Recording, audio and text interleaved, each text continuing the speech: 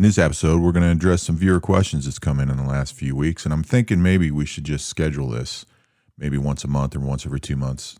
Schedule and plan when we'll do the show, maybe do a live version of it, get people to send in questions because I know people have liked to do that over the years. We got several questions. Some have been asked repeatedly by different people in different forms, so we'll kind of condense those and make it simple. Remember to give us a like and a share or a heart or a little star on what other podcast platform you're on. If you're on Apple Podcasts, please give us a review. Make sure to, on your platform, just like Apple, if it's got a space where you can write in a comment about a specific show, specific episode, the whole thing, please do so we can see that and find out what you like that we can do more of, or you can ask us questions in there. Also check the show notes, find my contact information for email, Twitter, and Facebook. You can send me your questions and comments there. So viewer questions, a little smash up of the things been going on, not only recently in the world, just general curiosity and some of the past shows we've had recently. That's what we're going to do right here on Gray Man, Hiding in Plain Sight.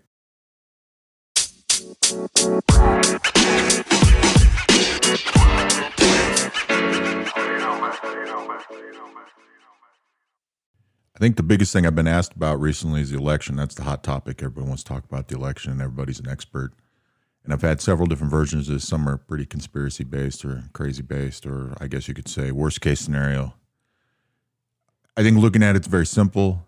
Most people knew there was going to be a problem and half the people weren't going to like the results no matter what happened. I think it's a good thing that it was so close, because had it been a sweeping victory for the president, we would have seen, as many people were preparing for, lots of riots and violence. So it was a good thing that didn't happen. Even though the news agencies probably called it a little too early, not that they call it, but they do their projections, and there's clearly some bias there. I think that did minimize future actions, like we had the shooting in Indianapolis where the cops were cleared. Protesters came out, had signs, did some chants, but nothing got out of control that night. I think that probably would have been different if the projected winner was not Joe Biden. We have a process that's ongoing. We have currently litigation. At some point, whenever that pans out, the Electoral College will vote. At least that's what's scheduled for December 14th. In the event the Electoral College is able to complete their vote, who they vote for is supposed to be the next president, and then Congress certifies those. So you can't say officially why the president-elect is actually a traditional term. It doesn't mean anything. It just means the person who's elected to be the next president. It's not uncommon for them to use that name if they're the projected winner, even if there's litigation involved. I believe even Al Gore used that in 2000 going against Bush. They both were looked at the president-elect. So it's kind of difficult to argue that point. I think a lot of people get upset right now because they say, well, Joe Biden says he's president-elect, and he can't say that because it hasn't been determined. But I don't think those same people got upset when Donald Trump did it 4 years ago when he was president-elect. Because even though he clearly won, it wasn't like a landslide. So it's kind of trivia. It doesn't really matter. But there's a process. We'll see what happens. At the end of the day, nobody's going to like the result. At least half the people aren't going to like the result. If it does flip for the president, then I think we're going to see some issues. I think if even one state changes, we'll probably see some issues. I believe the corruption's always been there. I've been asked a lot about that. There's no chain of custody for the mail-in ballots. There's no real supervision or close supervision during the counting, the sorting. We've seen videos online that may or may not be real. Some probably are, about people ripping up ballots. And that's been an ongoing problem that's never really been addressed. I don't really logically think there's probably enough there where they're going to find enough stuff through the court system where they can change the result of the election. No matter if they do or don't, this needs to be addressed and some things need to be fixed because we need to restore faith in the system. And if the president does come out on top, I think that only highlights how much corruption and fraud there is. And hopefully, whichever one of them actually ends up swearing in, they do something about it because some things need to change. So that's kind of the election thoughts I had to answer about 20 people's different versions of questions. Another question I got from somebody was about John Brennan, former director of the CIA, very liberal. Came out and made a statement recently about wanting the vice president and the cabinet to invoke the 25th Amendment to remove the president because, well, essentially it's because he's doing his job. They say it's tradition, but realistically, what it appears to be in the public is when somebody is the outgoing or looking like they're going to be the outgoing president, that they don't do a whole lot. The fact is they do a lot. They still do their job, and they should do it up till the day they leave. And his statement came out before they were really talking about the fact that there was no transition stuff going in. And they basically wanted to stop him from doing his job. But anyway, the point they were making was, couldn't he be prosecuted under Article 88 of the Uniform Code of Military Justice, the UCMJ? And can't they go after the co-conspirators? And this individual thought the news agencies were co-conspirators, which I don't think they'd be able to prove. Additionally, it's the Uniform Code of Military Justice for the uniformed services. So the news agencies, they're not going to be part of that. The other thing, too, is John Brennan was a civilian appointed director of the CIA. He doesn't fall under the Uniform Code. Additionally, he hasn't even been the director. There's been like 3 others since him. He's been out of the game for a while, so he doesn't fall under that law, which the 88 is about, basically contemptuous statements against commanders and that kind of thing. So no, they don't fall under the Uniform Code of Military Justice. Now, there is a very obscure way some civilians could fall under the Uniform Code of Military Justice. Things like martial law, for example, that's theoretically possible. Also situations where the unorganized militia is called into service, especially to work for a state government or with the military, would fall under the UCMJ. It's just unlikely that they would ever need to do anything about it. They'd probably just tell you to pack your bags and go home. Another email was about me. It was very lengthy. I understood it. I think if I read it to you, it'd be confusing, but it was about me and the way I talk sometimes, which I've mentioned before earlier on, but I realize at this point there's people that come on new that don't necessarily listen to all episodes. They listen to the ones that interest them, just like I do with other podcasts, so I totally get that. So short version is I have a TBI, traumatic brain injury, but it's very mild. It's very moderate compared to most people that have one. My disability rating on it's 0. It just means they acknowledge it exists, but it's not debilitating. How it affects me is in my speech, and I've gone through speech therapy and other things with neurologists trying to understand how it affects me and what I can do about it. So what happens is sometimes it affects my speech to where I stutter. That was the first thing I noticed. So let's say I was out all day with somebody and talking a lot more than I normally do. Sometime later in the day, in the evening, I would actually start having a very noticeable stutter. And over time, I actually tried to correct that, mostly subconsciously. Sometimes consciously, I try to correct the stutter, or stop myself, or pause and think about it a little bit, which is something I was taught how to do to help frame the words and pick them. And then in that process, sometimes when it happens now subconsciously, when I'm talking a lot, I don't have the stutter. It sounds more like an impediment, and I won't completely sound out a word, but it's not necessarily a stutter, although it seems very similar. And then sometimes subconsciously what happens is I'm so used to trying to control it, my brain will basically input another word where it shouldn't be. And in some podcasts you can hear the things that don't make sense. Not necessarily contradictory, it's just a word that's misplaced. So in one of the recent shows, I'd made a statement in there I'd noticed. Usually I don't even notice this till after I upload them and listen to them the second time. Where I made a statement, part of it was like, how did I say it? Something like, so when you do this, was part of a sentence. And what I actually said is, so with you do this. So I said, with you do this instead of when you do this. So it makes no sense. So when you hear those things, that's what that's for. That's why that happens. And a lot of times, even if I do catch it, if I have a long string of conversation that I can't really isolate that, or I have to re-record a large section, I just skip over it because I've talked about it before. It did bother me for a long time, but I do have that issue. But if you ever hear anything like that, or you think it's contradictory, doesn't understand, you just shoot me a question, I can clarify. I'll go back and listen to it and say, yeah, this is what happened, or I misspoke this, or whatever. Part of it too was leading into the question, the way this email was written, about how it almost seemed like I was making things up or had to think them through before I said it. Part of it is for this reason. Other things too is like when I talked about things like, I think when I talked about SEER, and I've done this about some other training and assessment, ones where I've talked about assessment programs in the military for like special operations or similar equitable level of intelligence stuff. They're not called special operations. Is because my brain moves really quickly. So like people that know me will tell you that sometimes I'll have a conversation. They go, how did you go from A to B so quickly? And it takes me so much longer to explain it than it would to just do it. So when I'm having these conversations, a lot of this is going like in an internal dialogue in my head. And I'm like, oh, don't say that, or you probably shouldn't say that. And so in that process, I kind of get these weird pauses and then make whatever phrase or statement I need to. So that's kind of why that's there. Or I guess I should say that's kind of why that happens. The question I got was about gray man training, like professional gray man. Part of it was, are they trained to circumvent security systems? So just to clarify again, gray man is just a general term that sounds cool for the whole gray man concept that most people don't realize where it comes from or what it means. And I stick with that because of the name of the show, and that's what keeps people here. But really what I call a professional gray man, what really is a professional gray man, is essentially a case officer for like the CIA or equitable institutions. And it's not all of them. It's only some of them that have very specific training or live abroad long-term on their own.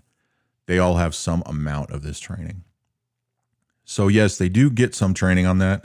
A lot of it too is like when I talked about when I worked for the DIA was you look at like a mission essentially or a target, and there's times that you have to learn a skill or set of knowledge for a mission or for a target. So in the military, you could be getting a mission, an operation, and you have to go learn a new communication system or a new weapons system or learn something about you're going to go work with a foreign institution, guerrillas will say, and you have to learn about them. And people got another language, you got to learn customs and stuff. Same thing on the intel side.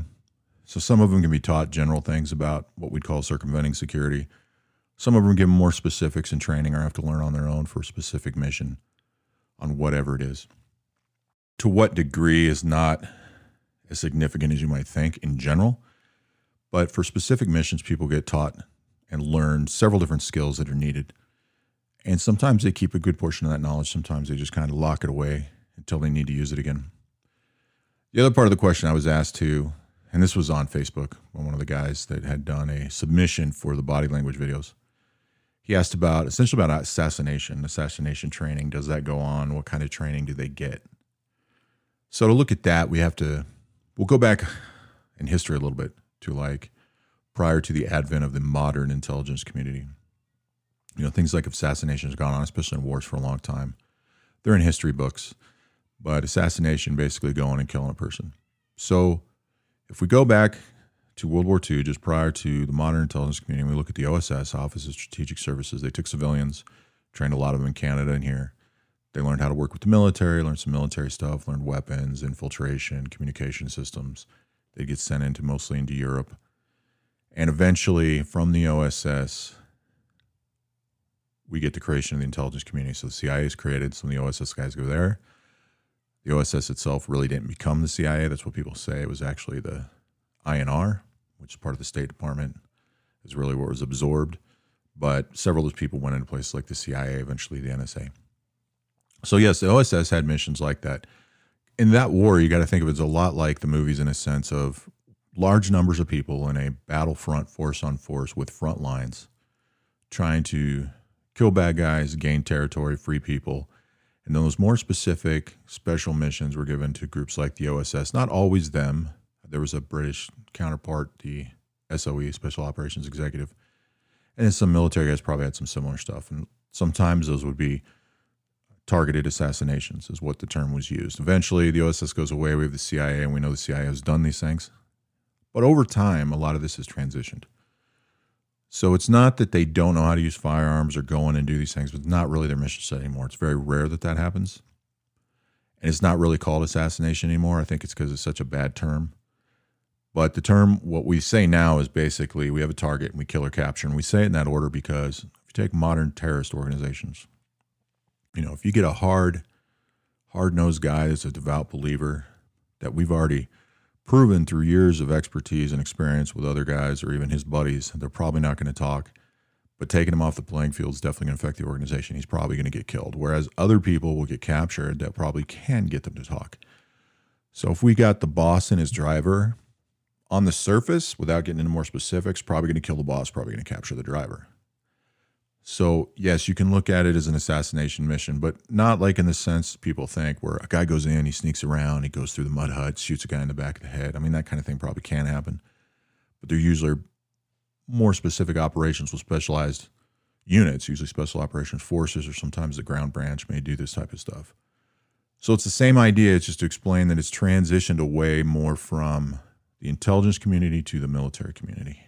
They get more of the training in that. They have more of the assets available, especially the last 20 years of the global war on terrorism. They tend to get those missions in the special operations world.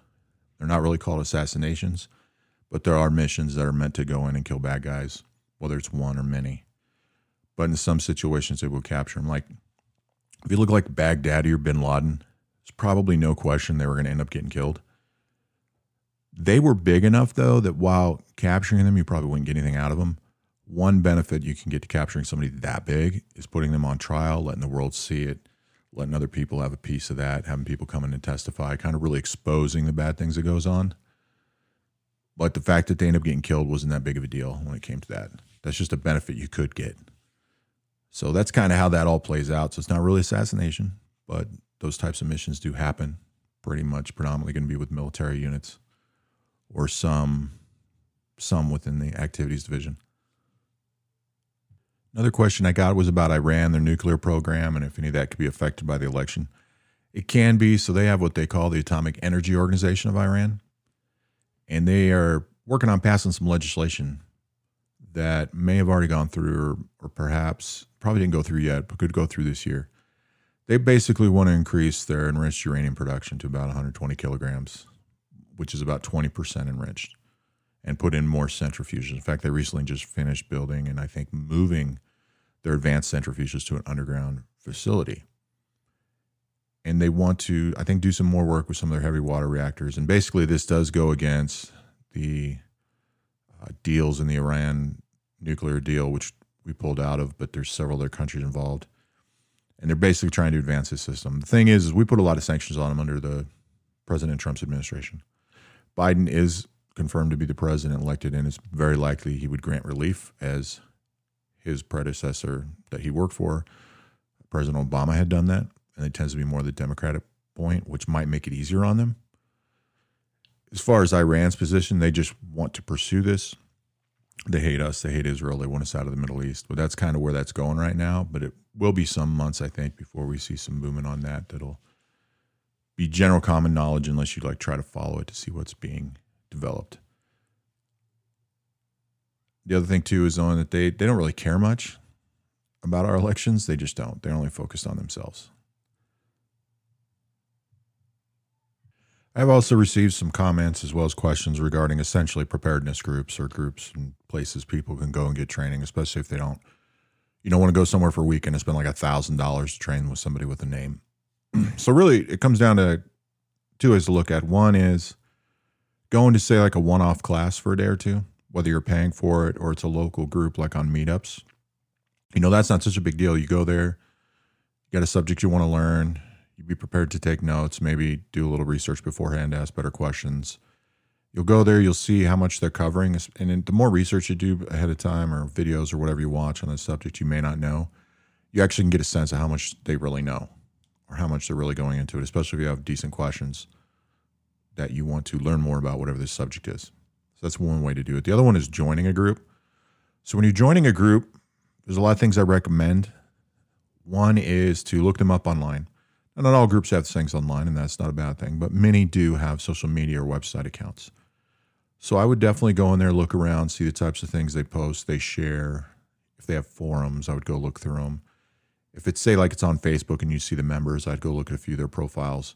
It'll kind of give you a sense of that community and the people involved there, what they're really thinking or doing or how they're acting. So if you have a group and they're focused on preparedness, learning skills to be on their own, in case something happens, or they just want to learn more about preparedness type things. And they're littered with memes and politics and conspiracy theories and all this kind of stuff. What that should tell you right off is it's not really a preparedness group. They say that they are, but they're probably not training or doing anything because they wouldn't have time for that crap. And then if they're not going in and cutting that out and saying this is not pertaining to what we're doing, they're not really a preparedness group, or they're not ready to be one or know how to be one or have the leadership or organization in place. And I would skip that one and go on to another one. That's one thing I would do. Another thing I do is there was a book called MAGS, Mutual Assistance Groups. Now it's been re-released with pretty much the same colors and label picture on the book under a different name. And it's probably the best book out there really on these types of groups. And it's not only about helping you identify a group, it's mainly about starting a group because you could start your own. But looking at that book, you can read it a few hours and the first time through. It gives you a lot of good ideas of what to look for in a group, depending on the type of preparedness group, whatever it is you're looking for. Now, just because they do have some things that other groups have or don't have some things other groups have doesn't mean they're bad. Just gives you an idea of how prepared they are and where their focus is. The other thing too is when you meet these groups, you should have questions prepared about their organization, what they do, how skilled are their instructors? Do they bring people in? How often do they train or meet up? Are there places where you guys practice some of these skills? If we're learning aquaponics, we'll say, are you actually getting that from a guy that teaches aquaponics, or is there a guy in a group that does aquaponics? Are you going to get to help build a system, or are you going to learn about it? What are you going to do? You want to have those kind of questions in mind. Also, if you pick a group and you decide to join them or hang out with them, I would give them, depending on how much they're putting into coming together as a group and doing stuff, I would give them 3 months up to 6 months before I really made a decision. Gives you time to meet people. Whether it's 3 or 6, I'd say 6 if it's a larger group and you have to travel a little bit. Be around them, see what they're like when they're talking shop, when they're not really doing the training, if you guys go on a camp out or go to dinner. See what kind of conversations you get into. What are their personalities and beliefs like? And if you realize this is not the group of people I want to be around, no matter how good their training is, don't be there. You'll just end up frustrated. If you like what they're doing, like this is a group I want to be around, I would give them a better shot. But if you like them, if you like the people, I want to be around these guys, but man, their training sucks. If you can't help improve that, I would also move on and find something else. So a lot of it's going to be personality issues. The biggest thing you're going to run into is most of these groups aren't organized. They say they're organized, but they're not. They have no idea how to run it or run it like a business or a nonprofit. A lot of them don't have training plans. They can't tell you when they're training or how often. They should know at least 6 weeks out for sure. Some groups, like the one I was in Arizona, we plan things out for a year or more. That would tell you that they're more organized. They should have this information available, even to the point of doing hands-on training, potentially homework, because you're there to learn. So the more of those things they have, the more they're probably squared away and more organized. It still doesn't mean that's where you're going to want to be. Maybe it requires too much involvement. Maybe you don't just like the people in general. But I would caution you to be careful with people where you're like, I like these guys, and that's the only positive. Make sure that there's training there. Make sure that they're communicating. How are they communicating? What are they really talking about and focused on? Because if they're doing the preparedness stuff and they have a class once a month for 2 or 3 hours and it seems kind of hokey, and then they're just bullshitting and talking all the time about whatever that's not related, they're not really serious or focused on that, and that's why you'd want to move on. But that mutual assistance group book, whatever it's recalled now, that'll definitely help you out. If I can find a link for it, I'll put it in the show notes. Make sure to check the show notes for that link, and I'll put in both versions of the book in case they're both still out there, so you can see where it is. I think they're around $25, but it's a great book that I've recommended to people. I do get some messages sometimes on subjects where it's always phrased like, here's what you missed, which I think is adorable. It's like a bait question. I get the people that send those don't know me because they wouldn't be that foolish. But if you've listened to the show, it's like, come on, you really think it's going to work? I haven't really missed anything, at least as far as what's been commented to me. Basically, when I pick a subject that I'm going to talk about or any that I had planned, I do look to see what's out there on it on occasion. Most of the time, I have a general knowledge of it. So when I take one of these things, I get an idea or already know about, say there's 10 things that 500 people or 50 people talk about that's very, very common. There's no point in me making that discussion. I go for the other things that are less known or less thought about that might help you if you already know that information. Or I have complete confidence that if you're going to go look more up on that, you're going to find those things other people already know. So there's no point in me parroting or repeating things that are publicly available and out there anywhere that anybody sees or knows. Sometimes I talk about them only to clarify when they're completely misunderstood, just like the term gray man and gray man concept. Even now I still see people that it's almost like they come off as though because they've had one experience or know somebody somewhere in some agency, they say it in a way, it's something about their attitude so they know what they're talking about. Like, I would know this. But all they're saying is, well, I can't do this. I can't be a gray man. Or no, it's about how you dress and blend in. I'm like, it's like, dude, because it's so much more than that. So sometimes I find things like that and I'll clarify them a little bit more if they're misconstrued or misunderstood or there's a question about it. Typically, I go for the things that aren't as widely known out there to either supplement what you already know or to give you a starting point for when you go learn those things that most people already know. And the other thing I try to do too, and this is just for my own benefit, on some shows I can put out a lot of information very fast. I don't always do that, but I try to keep it clear and concise, and I try to keep it on average with the intro and the ad, if there's an ad playing and everything, to around 30 minutes, give or take, usually a little less. but usually around 30 minutes. That's just what I'm comfortable with. And the thing is, for me, I don't just sit down and record these. I do them in pieces, and I have a little bit of editing, and I only have so much time and patience, essentially. Not that I'm impatient. It's just, it gets kind of boring to the point where I'm like, I just don't want to do this. So once I start crossing about the 45-minute mark and doing it consistently, it like almost triples the amount of time I have to put in. It's like, So I keep it clear and concise and short, not only for the viewer or listener's benefit, but also for mine. I did get asked questions about upcoming shows. I do want your ideas on shows or follow-ups to shows I've already had. I know that I probably am going to do another situational awareness one because I've only done the one in the beginning. And I know people want that. So I have to put something together for that. I actually want to put together something with video footage to make it easier to follow and understand. But eventually that'll happen. I've decided I'm not going to do the Edward Snowden one. Basically, I'm not going to explain why. It's not a legal thing. I'm just not going to do it. It's going to cause some conflict and frustrations that I don't need with people that are more important to me than the reality of Snowden. So I'm not going to do that. Make your own decision. There's plenty of stuff to read. You won't find most of it, but whatever. The Intel Networks one, I'm going to do a follow-up to that. I did that for a specific community of people that wanted to know how to do that, so I'll be doing a follow-up to that one sometime here shortly, which the assessing and reporting Intel, basically how to report the Intel, was a follow-up congruent to that I did for that same community. I was asked about the eye movement stuff, about a book or something like that. There's no real books on eye-axis cueing. Like the article like I showed you, there's some very horrible videos on YouTube. Horrible because of the way they explain it, or as though it's so definitive like some people do with other body language. Really, if you want to learn better, what it takes is somebody that understands it, knows how to use it. They have skills in detecting deception, reading body language. They can sit down with you and explain all these pieces and how they work together. They could take a simple statement and take 3 or 4 or 5 minutes explaining it and how they come up with A, B, and C. Part of the problem with that I had when I was training people, when I was doing interviews, is some of the people I had with me, I was basically giving them ideas, explaining what I was doing, but some I was actually training. And when I was training them, I was missing large portions of the interviews because the interviews didn't stop for me. So they'd make a statement, and I have to sit there for 2 minutes and explain how I came about this, and then I missed 2 minutes of the interview. So that made it kind of difficult. So we cut that way back to just coaching. But that's really what it's going to take. What I am looking at doing is, I've always talked about doing another contest. I will be using video. I've actually considered pulling some clips of our presidential candidates, only because I like pulling things that people already have strong biases about, just so I can rip them apart. Not that I'm necessarily going to do that. I'd do it if it was in class. But I think I'm going to pick some things out, or I'm either going to sit down and identify things and say, here's this and this, what does it mean? Or just a couple of minute clips and say, there's 7 points to this, eight times this happened. What does that mean?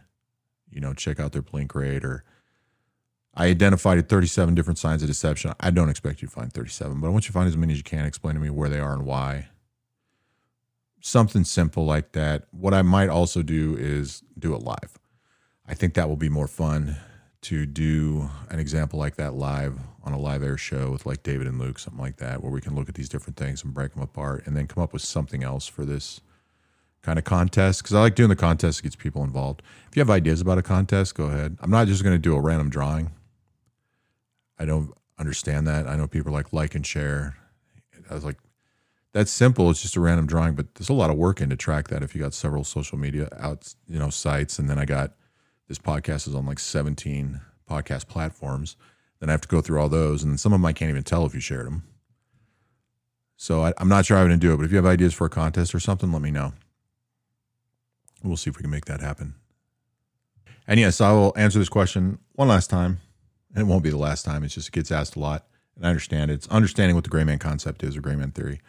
If you just look up the difference between theory and concept in the dictionary, concept makes more sense than theory because it's not really a theory, but it comes from espionage. The idea is how they started things out, like I previously described with the OSS, but happened before that, where they take regular people off the street.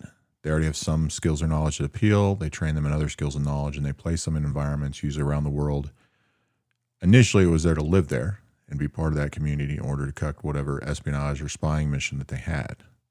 That's why they called it being gray. You're kind of in the gray, and people can't see you. That's where it comes from.